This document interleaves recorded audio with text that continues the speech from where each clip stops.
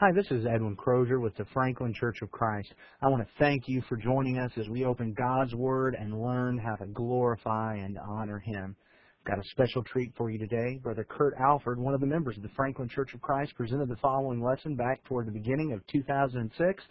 I'm excited about it, and I hope it's beneficial to you. So open your Bibles and let's learn how to honor and serve and glorify God together from His Word. If you would, go ahead and be opening your Bibles to the Gospel of John. We're starting in the 4th chapter there.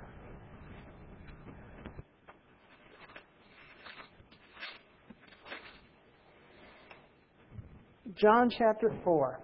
It's a little bit of a lengthy reading, so you'll have to bear with me for a few moments. But I want to read the story of Jesus coming to the woman at the well. So in John chapter 4, we'll start in verse 5. So Jesus came to a city of Samaria, which is called Sychar, near the plot of ground that Jacob gave to his son Joseph. Now Jacob's well was there. Jesus, therefore, being wearied with his journey, sat thus by the well. It was about the 6th hour. A woman of Samaria came to draw water. Jesus said to her, "Give me a drink." For his disciples had gone away into the city to buy food.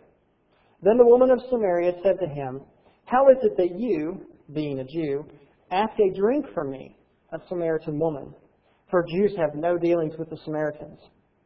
Jesus answered and said to her, "If you knew the gift of God and who it is who says to you, 'Give me a drink,' you would have asked him, and he would have given you living water." The woman said to him, "Sir, you have nothing to draw with, and the well is deep. Where then do you get that living water? Are you greater than our father Jacob, who gave us the well and drank from it, himself as well as his sons and his livestock?" Jesus answered and said to her, "Whoever drinks of this water will thirst again. But whoever drinks of the water that I shall give him will never thirst. But the water that I shall give him will become in him a fountain of water springing up into everlasting life." The woman said to him, "Sir, give me this water that I may not thirst, nor come here to draw." Jesus said to her, "Go and call your husband and come here." The woman answered and said, "I have no husband." Jesus said to her, "You have well said, 'I have no husband.' For you have had 5 husbands, and the one whom you now have is not your husband. In that you spoke truly." The woman said to him, "Sir, I perceive that you are a prophet. Our fathers worshipped on this mountain, and you Jews say that in Jerusalem is the place where one ought to worship." Jesus said to her, "Woman, believe me, the hour is coming when you will neither on this mountain nor in Jerusalem worship the Father. You will worship what you do not know, or you worship what you do not know. We know what we worship, for salvation is of the Jews. But the hour is coming, and now is, when the true worshippers will worship the Father in spirit and truth. For the Father is seeking such to worship Him. God is spirit, and those who worship Him must worship in spirit and in truth." The woman said to him, "I know that Messiah is coming, who is called Christ. When He comes, He will tell us all things." Jesus said to her, "I who speak to you am He." And at this point His disciples came, and they marveled that He talked with a woman. Yet no one said, "What do you seek?" or "Why are you talking with her?" The woman then left her water pot, went her way into the city, and said to the men, "Come see a man who told me all things that I ever did. Could this be the Christ?" Then they went out of the city and came to Him. In the desert, and I'm sure this is not anything surprising or new, but water is extremely important. And it's not like today where we can go and we turn on the faucet and we not only get water, we get filtered water, and it's been through the reverse osmosis system and it's been softened, and you go to the store and you can buy it with flavors and no calories and no salt, and it's just real easy to get. At this time, when Jesus was at the well, it was typical for the woman, it was her responsibility to get the water that they would need for the day. And typically, they would do that very early in the morning or late in the evening, because if you lug a big jug of water, it's not something you want to do when it's really hot and the sun's beating down. It's something you want to do when it's cool, a little bit easier to do. This woman came to the well about the 6th hour, it tells us. Not the middle of the day. It's hot. It's muggy. For some reason, she has avoided doing it early in the morning when all the other women are doing it. Probably because in verses 6, 17, and 18, we learn that she has had several husbands. She's with a guy now who's not her husband. She's probably not well thought of in the community. They probably laugh and make fun of her and kind of snide remarks behind her back. So she avoids those people by coming in the middle of the day, in the middle of the heat, to get the water that she needs. Jesus comes up and talks to her, and she's first of all amazed that, one, a Jew is talking to her, two, it's a Jewish man, and three, it's a Jewish man who's not making fun of her. And she's surprised that he's talking to her. Excuse me. And through this conversation, she decides that he's the Messiah. And what happens next, I think, is very, very, very important. She drops her water pot. She leaves it. The whole reason for her being there at the middle of the day, in the hot part of the day, the whole reason that she has come here, she forgets. She decides there's something more important. She goes and she finds the men, probably the same men who have spent how many years making fun of her and deriding her and chastising her. She goes and gets these men. And she says, look what I have found. I have found the Messiah. I found something more important than my pride at being talked down to, more important than how I feel after spending all these years being talked down to, more important than the water that I came to get. I have found the Messiah. And in verses 39 through 42, if you were to keep reading, you see that many of the Samaritans believed because this woman found that Jesus was more important than all these other things. And that's what I'd like to take a look at tonight. I'd like it to look at some of the water pots that we may have in our lives. Some of the things that may be keeping us from following Jesus. The first thing I'd like to look at is our family. And don't get me wrong, family can be a wonderful, wonderful thing.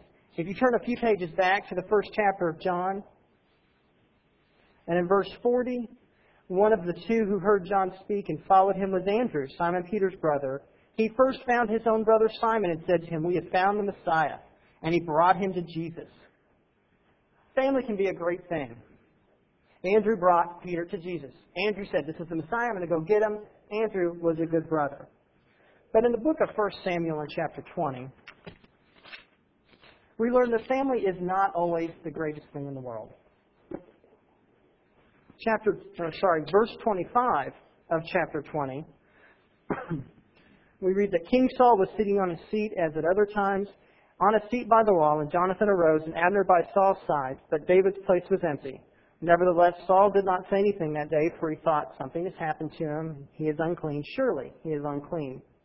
And it happened the next day, the second day of the month, that David's place was empty, and Saul said to Jonathan his son, "Why has the son of Jesse not come to eat, either yesterday or today?" So Jonathan answered Saul, "David earnestly asked permission of me to go to Bethlehem. And he said, 'Please let me go, for our family has a sacrifice in the city, and my brother has commanded me to be there.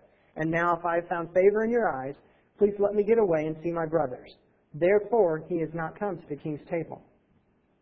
Then Saul's anger was aroused against Jonathan, and he said to him, "You son of a perverse, rebellious woman, do I not know that you have chosen the son of Jesse to your own shame and to the shame of your mother's nakedness? For as long as the son of Jesse lives on the earth, you shall not be established, nor your kingdom. Now therefore send and bring him to me, for he shall surely die." And Jonathan answered Saul his father and said to him, "Why should he be killed? What has he done?" Then Saul cast a spear at him to kill him, by which Jonathan knew that it was determined by his father to kill David. So Jonathan arose from the table in fierce anger and ate no food in the second day of the month. For he was grieved for David, because his father had treated him shamefully.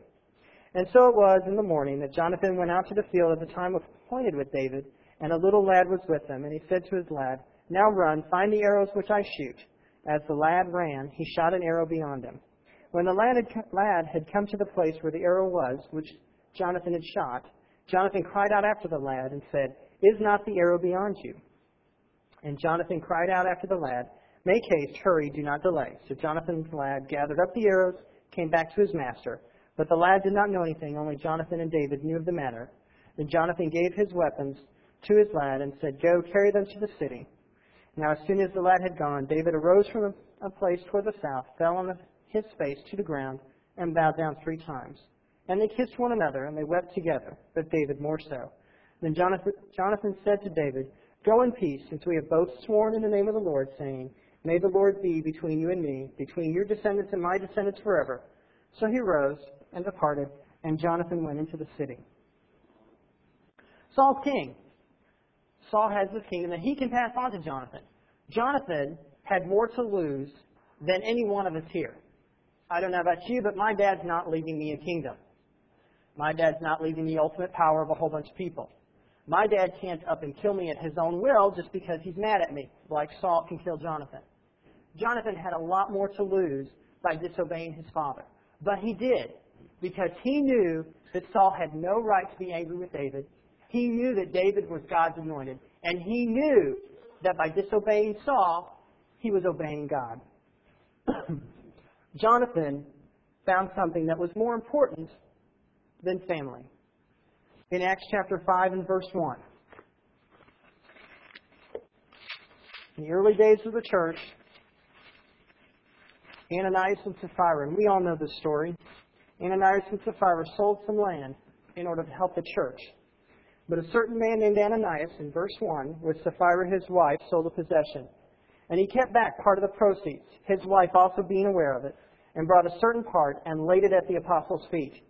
But Peter said, Ananias, why has Satan filled your heart to lie to the Holy Spirit, and keep back part of the price of the land for yourself? While it remained, was it not your own? And after it was sold, was it not under your own control? Why have you conceived this thing in your heart? You have not lied to men, but to God. Then Ananias, hearing these words, fell down and breathed his last. So great fear came upon all those who heard these things. And the young men arose and wrapped him up and carried him out and buried him. Now it was about 3 hours later when his wife came in, not knowing what had happened. Peter answered her, Tell me whether you sold the land for so much. And she said, Yes, for so much. Peter said to her, How is it that you have agreed together to test the Spirit of the Lord? Look, the feet of those who have buried your husband are at the door, and they will carry you out. Then immediately she fell down at his feet and breathed her last. The young men came in and found her dead and carried her out, buried her by her husband. They conspired together. They decided together. Neither one of them stood up to the other one and said, You know what? Lying is wrong. And we know lying is wrong. Instead, they conspired together to lie to God and paid the ultimate price. In John chapter 7 and verse 1 through 5, I've always been amazed at this scripture because we read in the scripture that Jesus' own family didn't even believe that he was the Christ. In verse 1, after these things, Jesus walked in Galilee. He did not want to walk in Judea because the Jews sought to kill him. Now the Jews' feast of tabernacles was at hand. His brothers therefore said to him, Depart from here and go into Judea, that your disciples may also see the works that you are doing. For no one does anything in secret while he himself seeks to be known openly. If you do these things, you show yourself to the world. For even his brothers did not believe in him. You know, when Jesus says there's something more important than family, he's not doing anything that he hasn't given up himself.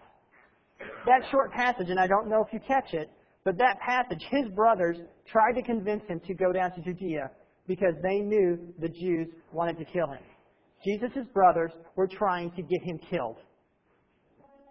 And I know I've had fights with my family, but they've never tried to get me killed. Not that I know of, anyway. Jesus is not asking you and I to do anything that he has not done himself. We have never had to give up a kingdom. We have never been under threat of death from our family. You know, we don't have parents that can throw a spear at us and kill us with impunity. When Jesus says there's something more important than our family, and our family is not a good excuse to not follow the will of God, he knows what he's talking about. In Matthew chapter 12, we see Jesus' answer to family that tries to impede us, or family that tries to stop us from obeying God. Chapter 12 and verse 46. While he was still talking to the multitudes, behold, his mother and brothers stood outside seeking to speak with him. The same brothers who we just read a few moments before tried to have him killed. Then one said to him, Look, your mother and your brothers are standing outside, seeking to speak with you. But he answered and said to the one who told him, Who is my mother and who are my brothers? Stretched out his hand towards his disciples and said, Here are my mothers and my brothers. For whoever does the will of my Father in heaven is my brother and sister and mother. Jesus tells us this is our family. These are the people that truly care about us. Jesus gave up all these things because he knew that he had some people that he could depend on more than he could depend on his family. Just like you and I have people that we can depend on greater than our earthly family. That is our spiritual family. There's the people around us that know that salvation comes from obeying Jesus. They believe the same way we do, that only by obeying Jesus can we go to heaven. And that if our earthly family, for whatever reason, decides to disagree with us, decides that we're crazy, decides to dissuade us from that obedience, we know that there is a family that is closer. We know that there's somebody who sticks closer than a brother. And we have that in each other. We have that in the Lord. And that is the answer that Jesus gives us when we say, I would come to church, but my family wants me to stay home. I'll tell you a story. When I was going to college, and this story has always stuck with me.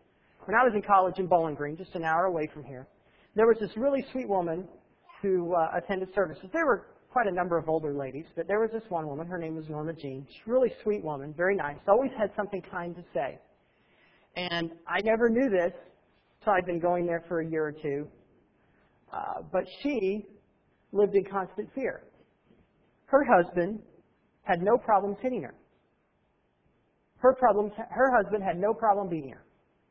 And I never knew this. She never talked about it. She was always at services. But that woman made so many sacrifices. She would give up, literally, she would stay locked inside her house all day Saturday so that her husband would not be angry and she could go to church on Sunday. That is how that woman lived until her husband died. That woman learned to work around her family. She had no reason for leaving her husband, and she knew that. And she learned that there's something more important than her husband. She did not let her husband stop her from going to services, even though, had she said, I can't come out tonight because I will get beaten, I don't think anybody would have questioned her on it. And she still came to services Sunday morning, Sunday night, and Wednesday night. And she still worked very hard to encourage people. And she did everything that she could, giving up her own personal life, giving up her free time to do that.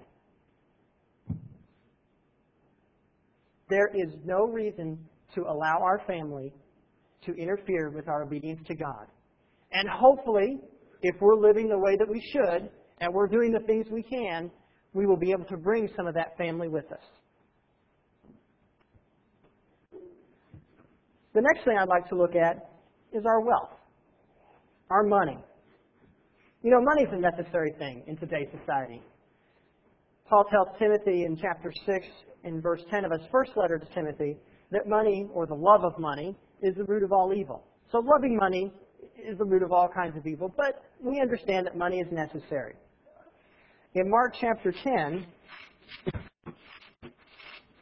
we read the story of a man for which money had gone way beyond necessary. Mark chapter 10 and verse 17. Now as he was going out on the road, one came running, knelt before him, and asked him, Good teacher, what shall I do that I may inherit eternal life? So Jesus said to him, Why do you call me good? No one is good but one, that is God. You know the commandments: do not commit adultery, do not murder, do not steal, do not bear false witness, do not defraud, honor your father and mother. And he answered and said to him, Teacher, all these things I have observed from my youth. Then Jesus looked at him, loved him, and said to him, One thing you lack. Go your way, sell whatever you have, give to the poor, and you will have treasure in heaven. Come, take up the cross and follow me. And he was sad at this word when he went away, for he had great possessions. You can see this man coming up to Jesus saying, what do I have to do? I've heard these things you've got to say, and you're saying a lot of good things, and I know that you can tell me how I can be saved. How do I do it? And Jesus says, well, you don't murder, you don't steal, don't commit adultery. And you can see the man going, yeah, I've done that. I'm good. And Jesus says, that's good that you did that, but you have a problem. Your money, your wealth, your possessions, your money is more important to you than I am. He didn't say that having the money was wrong. What he says is, you need to get rid of your money because it's more important. And you can see that in the man's reaction. The man went away very sad. Because he didn't want to give up his wealth. He liked having his money. In Luke chapter 12, and verse 13.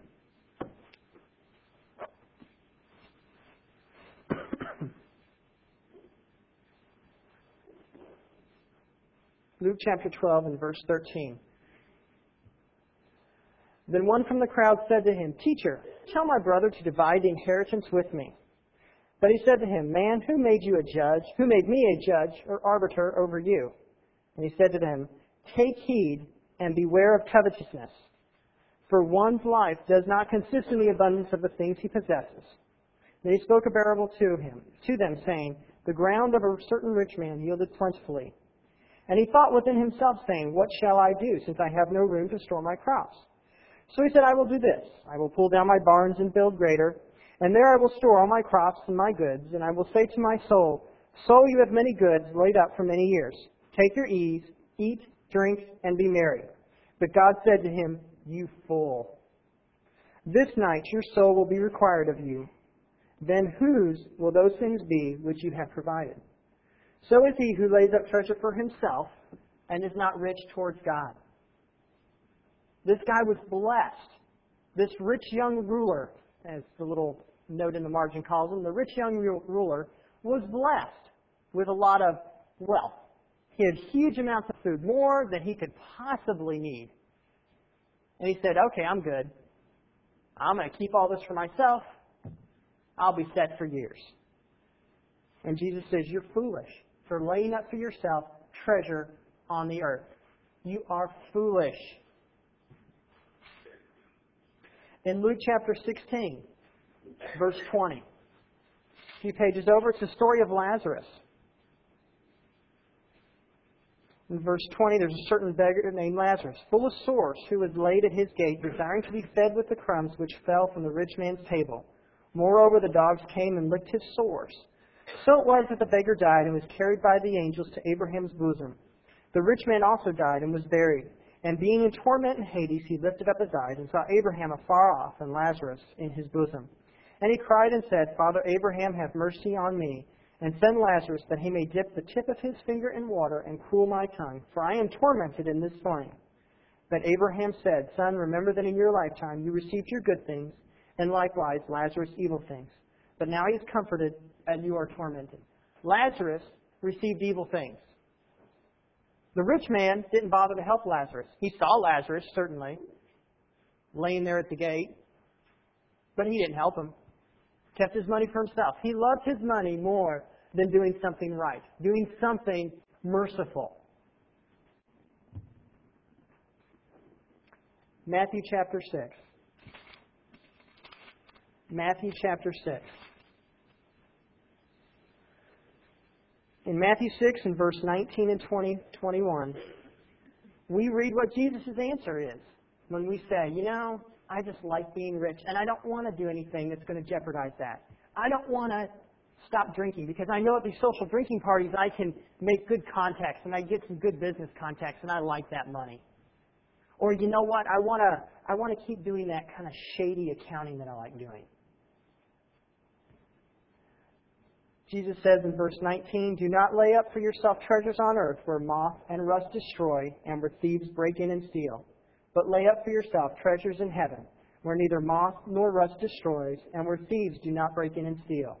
For where your treasure is, there your heart will be also." Jesus says, lay up for yourself treasures in heaven. There is something more important than having that income, that six-figure income or that Mercedes or whatever it is that you're allowing to come between you and obedience to God.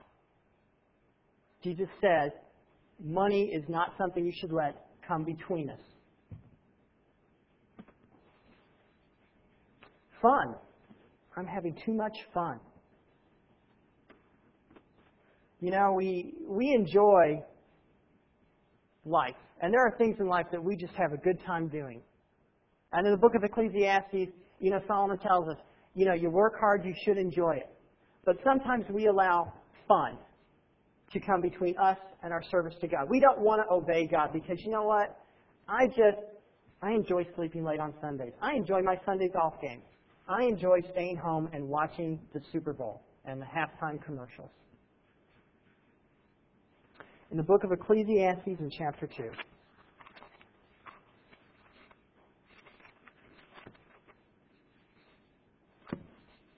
Ecclesiastes chapter 2. Solomon, who's the king of Israel, a man whose wealth was so well known that other kings and queens came from abroad to see him because he was so renowned, spent some of his time looking for fun. Ecclesiastes chapter 2 and verse 1, I said in my heart, come now, I will test you with mirth, therefore enjoy pleasure. But surely this also was vanity. I will test you with mirth, pleasure. Solomon spent time trying to find meaning in life by partying.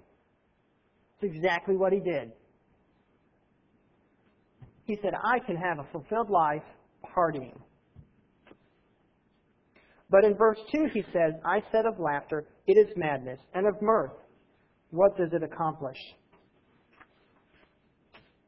The King Solomon, who could spend as much money as he wanted throwing the biggest, grandest parties, said, it is madness.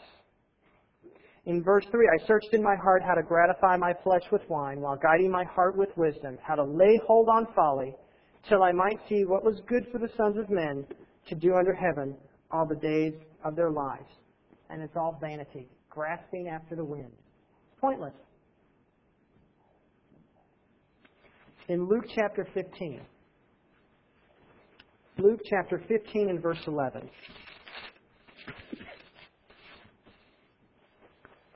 Jesus tells us of a son who decided to go and party. If you will, he went off to college and joined a fraternity and started going to frat parties. He says in verse 11, a certain man had two sons, and the younger of them said to his father, Father, give me the portion of goods that falls to me. So he divided to them his livelihood. And not many days after, the younger son gathered all together, journeyed to a far country, and there wasted his possessions with prodigal living.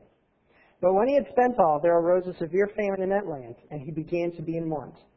Then he went and joined himself to a citizen of that country, and he sent him into his fields to feed swine.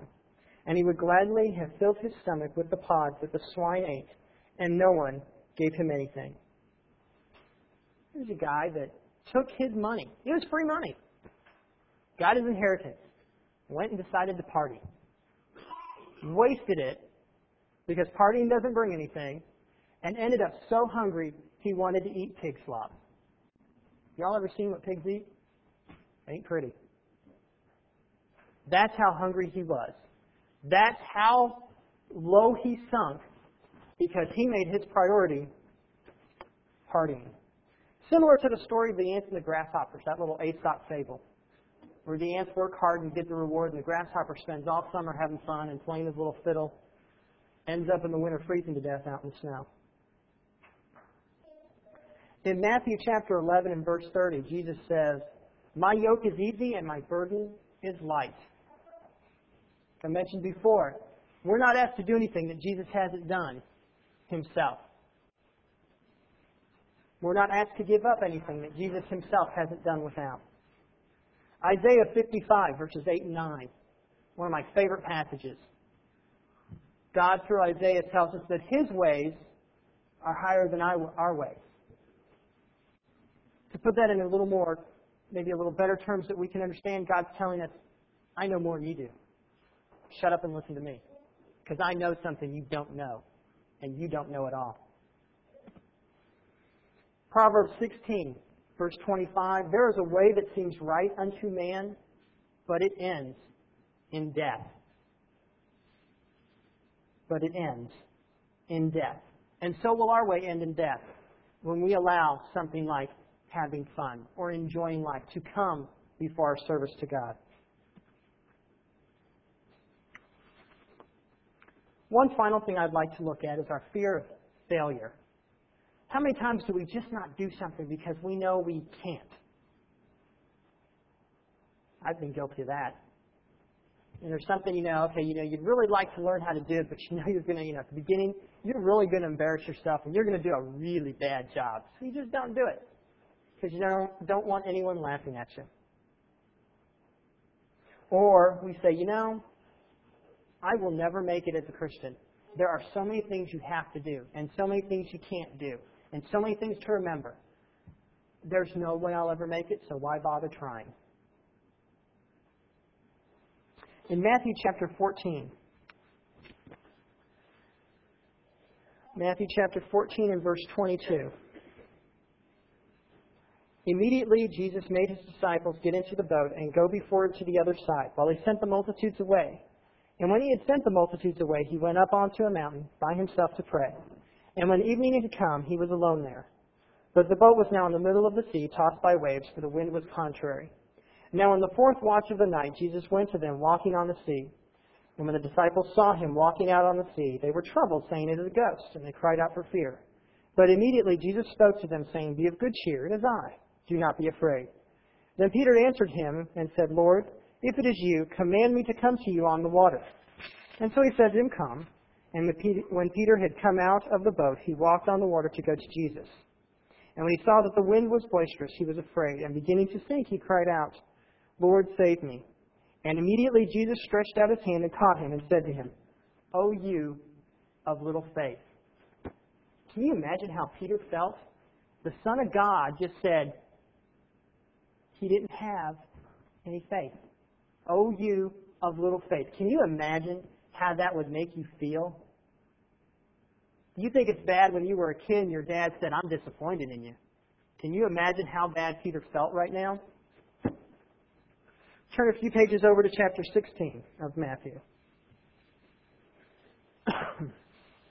And verse 21, "From that time Jesus began to show his disciples that he must go to Jerusalem and suffer many things from the elders and chief priests and scribes, and be killed and be raised again the third day." Then Peter took him aside and began to rebuke him, saying, "Far be it from you, Lord, this should not happen to you." And he turned to Peter and said, "Get behind me, Satan. You are an offense to me." Again, Peter's being told, he's being called Satan. He's being told he's offensive. John chapter 13.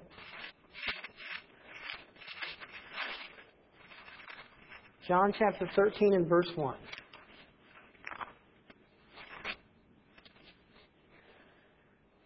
Now before the feast of the Passover, when Jesus knew that his hour had come, that he should depart from this world to the Father, having loved his own who were in the world, he loved them to the end. And supper being ended, the devil having already put it into the heart of Judas Iscariot, Simon's son, to betray him.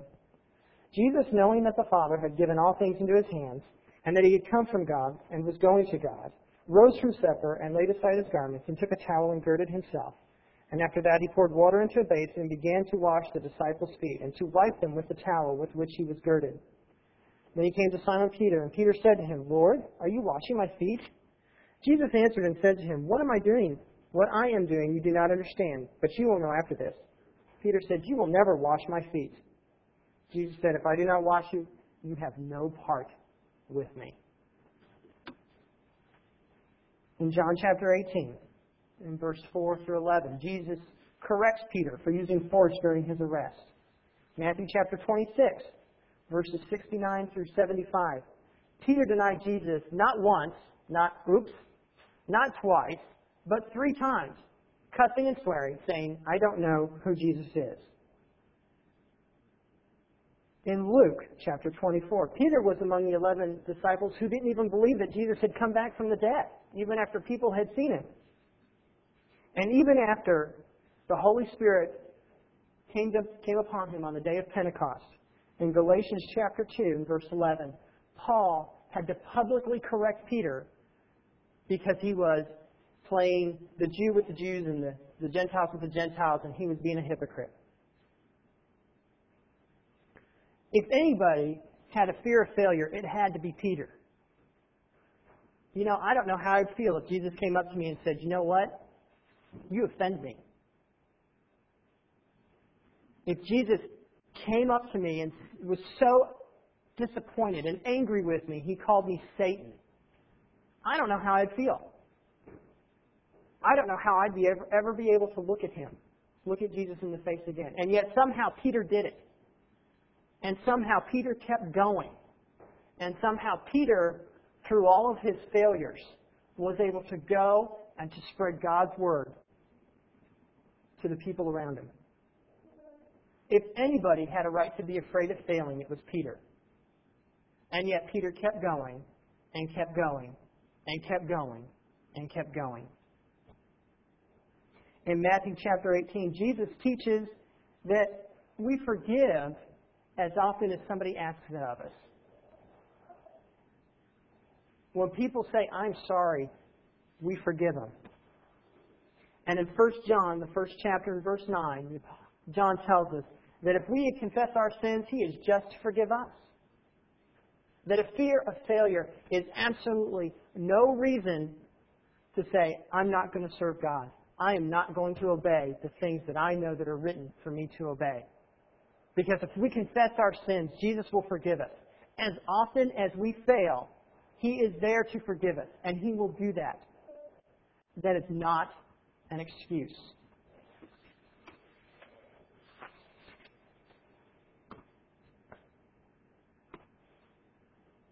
In Matthew chapter 4 and verse 18, Jesus was walking by the Sea of Galilee and saw two brothers, Simon called Peter and Andrew his brother, casting a net into the sea, for they were fishermen. And He said to them, Follow me, and I will make you fishers of men. And they immediately left their nets and followed Him. And going on from there, He saw two other brothers, James the son of Zebedee and John his brother, in the boat with Zebedee their father, mending the nets. And He called them. And immediately they left the boat and their father and followed Him. They had found something more important. They followed Jesus. In Matthew chapter 13, verses 45 and 46, Jesus tells us a parable of a pearl of great price. A pearl so great and so wonderful that it is worth selling everything you own to get it, because you know it is so great and so wonderful. That, my friends, is heaven.